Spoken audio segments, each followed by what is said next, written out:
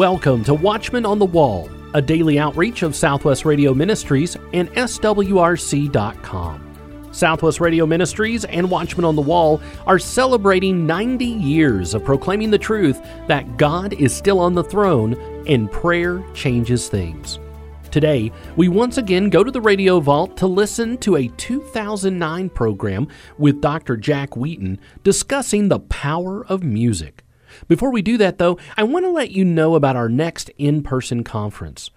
The speakers you hear on this program will be coming to Wichita, Kansas, Friday and Saturday, May 5th and 6th at Sunrise Christian Academy.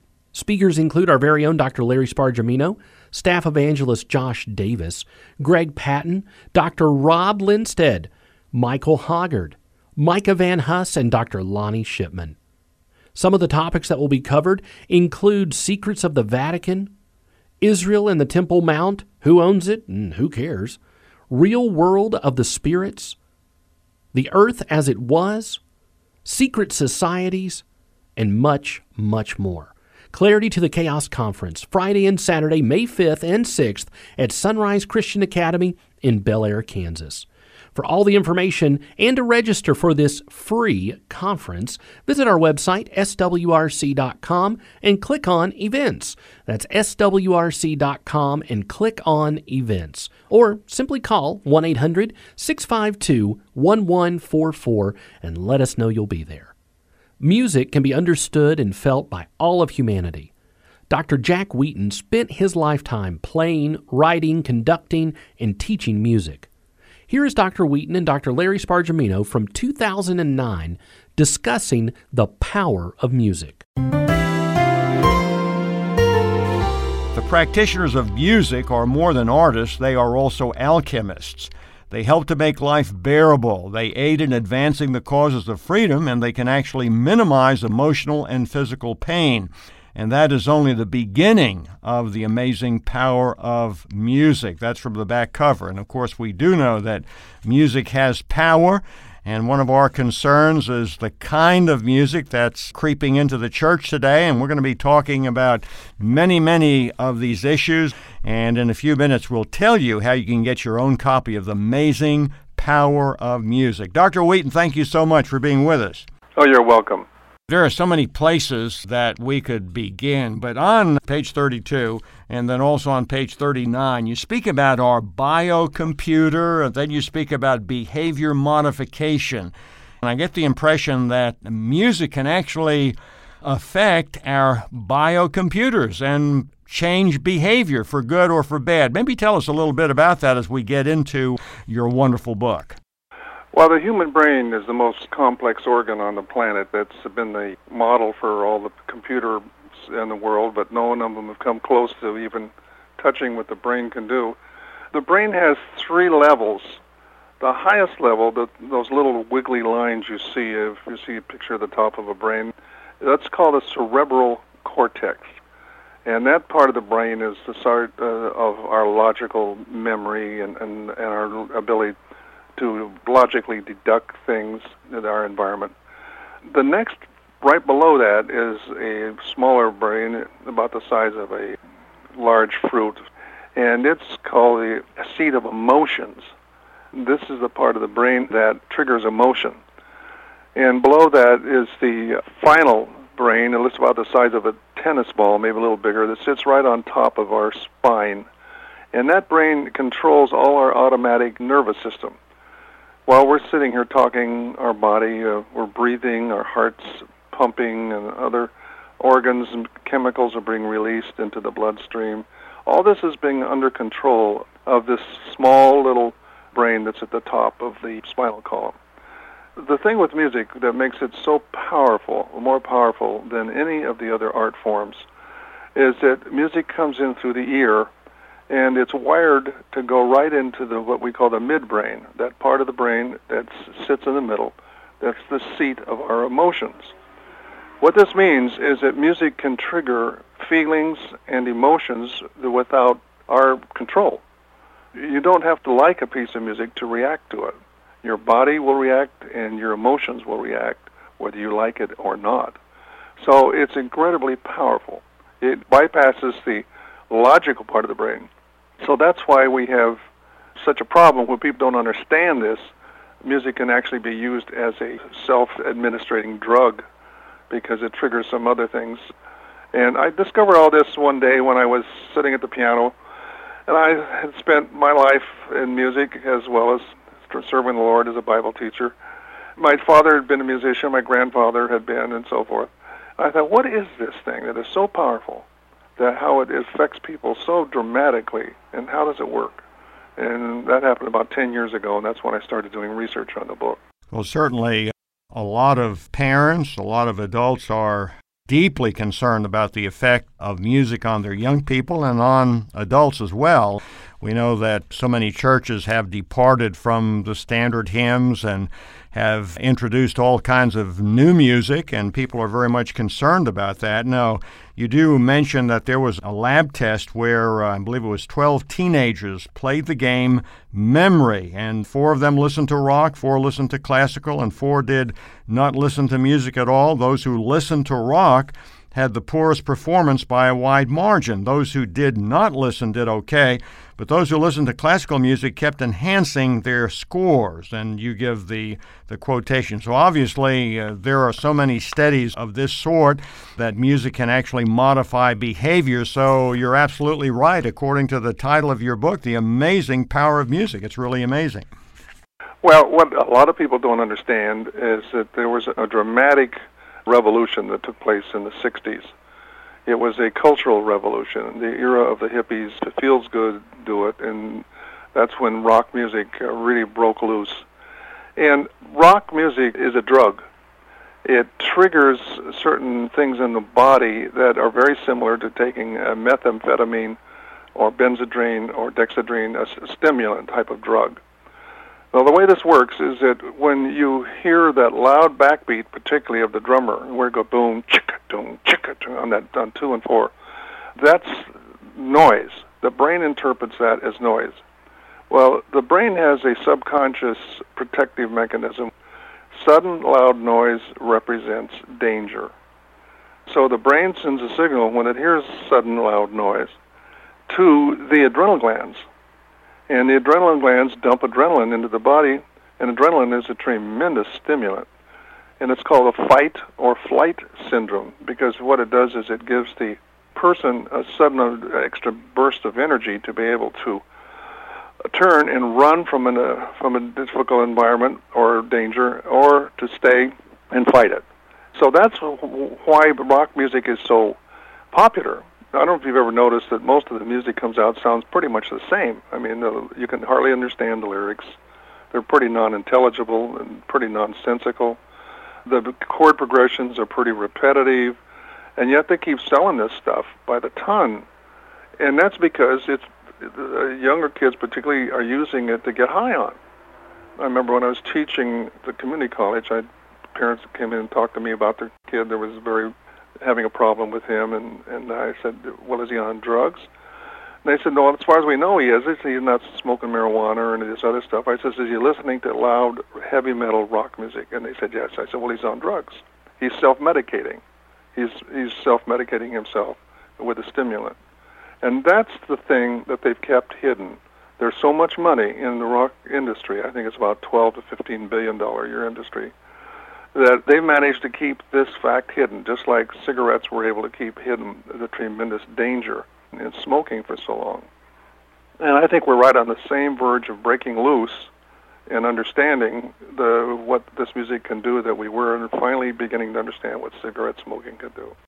Well, friends, we're visiting with Dr. Jack Wheaton. He is the author of a new book. He's written several books, actually, but we've got a new book entitled The Amazing Power of Music, and we're speaking about the amazing power of music. Dr. Wheaton is an expert in the field, a long, long list of credentials. He's been on our program many times before. He's spoken in our conferences. So I think this, Jack, is kind of your magnum opus. You've got so much in here. This is the scope of The Amazing Power of Music is just so expansive. It covers just about everything that anybody would ever want to know about music. And coming from you and with all of the sources that you cite, I think it's a tremendously helpful volume. But you have a chapter 19, I guess we'll jump ahead to that, Rock Music in the Church, and you speak about Costa Mason, about Chuck Smith and so forth, and the whole come as you are idea, the cutoffs, the sandals, the beards, the long hair, and the rock music. And, of course, the idea is to reach out, to be culturally relevant and so forth. What kind of guidelines can you give us regarding when relevance becomes compromise? I mean, everybody wants to be relevant, and no doubt Jesus was relevant. He used fishing parables, the parable of the sower and so forth. But when does relevance become compromise regarding Bible truth? If somebody gave you something to drink and you knew that it was poisonous, it could seriously damage your body or possibly even kill you, chances are you wouldn't drink it. But if it was all dressed up in a nice, attractive package, and there was a lot of other people doing it, and the destructive side of it was not visible, you'd be under tremendous pressure, social pressure, young kids are, to listen to this kind of music.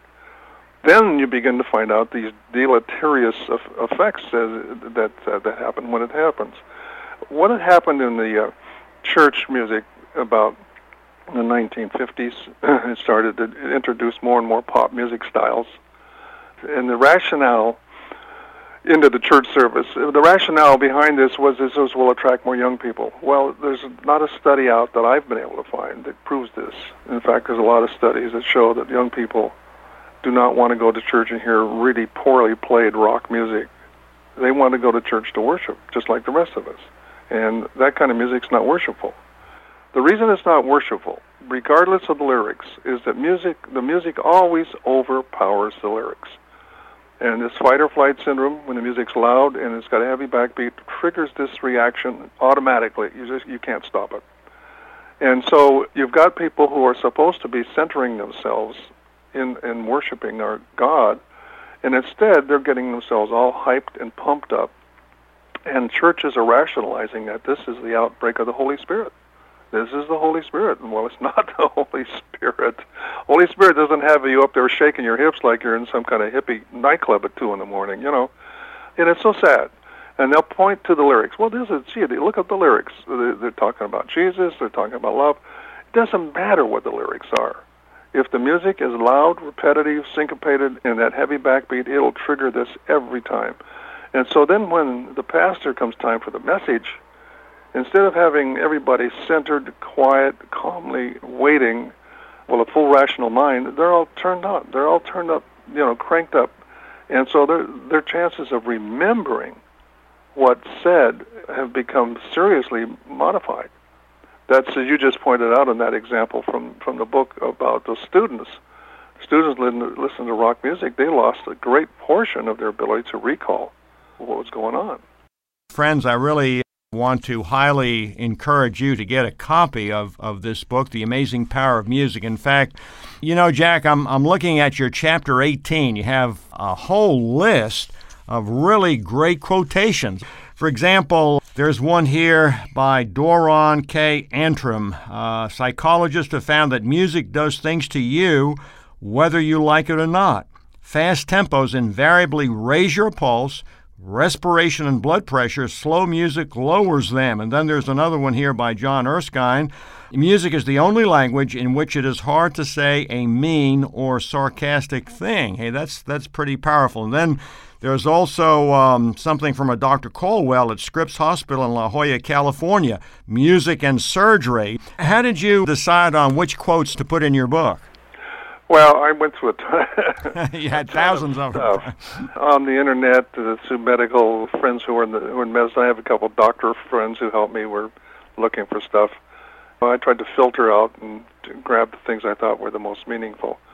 But there's a lot of research now going on about music, because music therapy was introduced into our hospitals and into other places in our society after World War II. There were so many people coming back from the war that had been emotionally damaged by the war, and they found that music was a wonderful way to calm them down and help them get back into society. And so the whole music therapy movement started in the first university to really have a degree, and it was University of Kansas. Now it's become a major factor in medicine, to the point where dentists are giving patients the option of mild medication, chemical medication, or music when they're doing some mild surgery but discomforting. It's being played in the operating room, for which, even though the patient's under, it still affects them, and it affects the doctors doing the surgery. You mentioned Dr. Caldwell. Dr. Caldwell's what did the surgery on I had a knee replacement several years ago at Scripps Clinic in Torrey Pines. He was one of the top experts. When I went in for surgery, I asked him if they would play my CD of favorite hymns.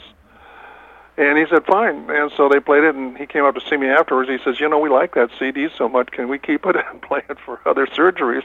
And I says, I thank the Lord, because I thought, oh, boy, this is great. Yeah, because that's the kind of music that's going to help them get through that kind of surgery. I'm reading from page 149. He says, a little soft jazz, or maybe the sound of ocean waves piped into the operating room, along with whispers of encouragement from doctors and nurses, might help post-surgery patients get back on their feet. Swedish researchers found that patients soothed by music and words of comfort during surgery have less pain and fatigue during recovery. So certainly that says something about the amazing power of music. As I was reading your book, and I did read it from cover to cover, I'm a fast reader, and I like to read, when I'm going to be interviewing a guest, but you speak about the cultural revolution of the 60s, and of course we do know that music overpowers lyrics. So, the lyrics can have one message, but if the music has another message, people are really going to hear the other message from the music. But the question that comes to mind, and I know people often raise it, we look at some of the Psalms, especially 148, 149, 150, and that raises this question: is there any place in worship for maybe rhythm, and of course not the offbeat, but maybe for rhythm and some kind of a physical expression, more than sitting in our pews holding a hymnal? Is there any place for that, or am I kind of treading on dangerous ground? No, there is. We have a friend, Barney Kasdan, who's a pastor of a Messianic Jewish group, and we attend his service every once in a while, and they have about 20 minutes of dancing before they start their official service. And the people get up and they join hands and they make this circle, and the music is rhythmic but not loud and not overcoming. And it's a beautiful thing to watch, and it really gives you a feeling of joy, of celebration of Christ and what he means and so forth. So, no, this is not an all-out attack against that kind of music. And it's the Jewish people learn to use this in their worship celebrations over the centuries, and they're very wise in how they use it. Right. And I'm thinking when, a lot of times today when we think of dance, we think of ballroom dance, where people that have low-cut dresses and they're drinking all kinds of booze and the lights are down low and they're kind of close. But that's certainly not what is done in this Jewish Messianic congregation, nor is it what is suggested by the Psalms. Well, as you know, in the Old Testament, when King David was moving the ark into Jerusalem, he was in front of the procession, and he was just so ecstatic and excited and full of joy that he just took out his outer garments. Now, it doesn't mean he was running around naked. He just took off his robe and whatever. And everybody was just so joyful. And that's fine, but there's a kind of a point where the brain interprets danger, and where it goes up to a certain point and you're okay. Then past that is danger, and then this automatic reflex kicks in. And it has to do with the level of volume. I've said this before to pastors. I said, well, if you don't want to take this music out of your church, let me tell you this, at least turn it down. Why do you have to have it so loud? I mean, it doesn't help anybody to have it that loud.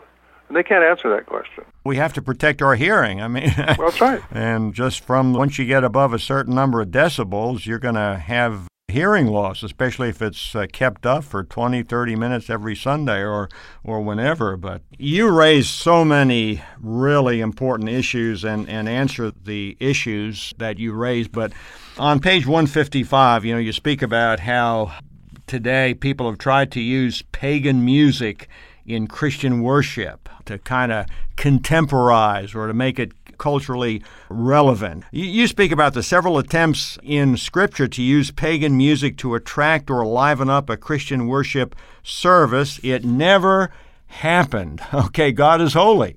And God does not need our cheap form of sleazy entertainment to attract true worshipers. In fact, who wants a person who is only half clean? We want people who are totally clean. So this idea of bringing pagan elements in is a very, very dangerous idea, and it really doesn't fit with the fact that we are called to be different and to separate ourselves from the world.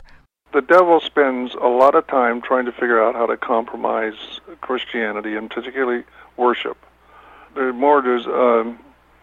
devils and demonic beings hanging around churches on Sunday morning than there are hanging around bars on Saturday night. They got the people in the bar already, but they're going after the people that are in the pew. So that's why this is a dramatic battle between the forces of good and evil. You'll find in my book, as you probably have already realized, that in my study of pagan cultures, when I wrote all that jazz, the history of Afro-American music, several years ago, I discovered that most of the primitive religions of the world had very syncopated music, and beats are very similar to a lot of the beats and rhythms we have in our contemporary rock music. And these were used to call up demons and to actually take over possession of a particular person. Then people would go to that person who was possessed and ask questions. This is the heart and soul of several of the Latin American religions called Santeria in Cuba, Macumba in Brazil, and Voodoo in Haiti. These all are demon-calling religions. You go to Tibet, dark places like that, you'll find the same thing. So not only is the loud music not worshipful, you are bringing into the sanctuary possibly forces that are demonic.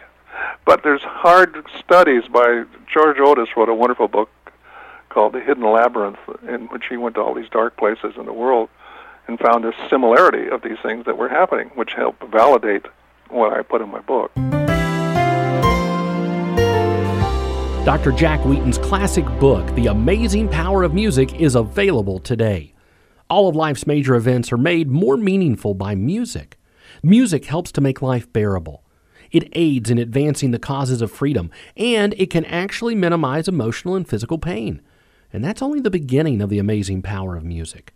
Dr. Jack Wheaton spent his lifetime playing, writing, conducting, and teaching music, and he brings all of his experiences into this wonderful book. Order your copy of The Amazing Power of Music when you call 1-800-652-1144.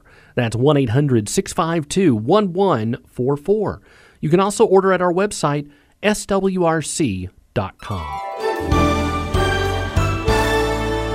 Author and conference speaker Greg Patton comes now with another installment of Living in Today's World. If you're going to start a business, do you know that 90% of all new businesses fail within the first year? And we're at a time where if a marriage lasts a few years, it's great celebration. In other words, things seem to be changing in terms of longevity. It just doesn't last very long. Not so for Southwest Radio Church. Is it possible we're celebrating 90 years? Christian radio on the air for 90 years. That is just unbelievable.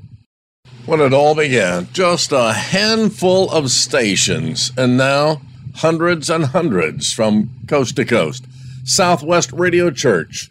Recognizable names, of course, the founder, Dr. Weber. Noah Hutchings, listening to a little bit of him yesterday, and boy, it sounded so old-fashioned. His voice, very high-pitched, and for those of us who've been in radio a few years, you say, could that possibly work? Oh, when God's in a thing, it works, and prayer changes things. Reflecting back 90 years of Southwest Radio Church, and I wonder in those 90 years, how many people have trusted Jesus Christ as Savior? Let me tell you just one story from my associate pastor, Paul Smucker. He had his own church for almost 25 years in Grable, Indiana, and then he kind of retired. Next thing I know, he's in my church, and now he's helping me at the Cross in Fort Wayne, Indiana. But here's the story. He was a former roofer. That was his business. and he carried his radio with him everywhere he went. His favorite program, Southwest Radio Church. Southwest Radio Church, and he cut his teeth listening every day to Southwest Radio Church and his understanding of the Scriptures. He's never been to school for any formal training, and the guy has quite a story to tell. He is so scripturally sound, my friend. He teaches or preaches every Sunday at the Cross, and this man is such a big, big blessing to the Cross Church in Fort Wayne, Indiana.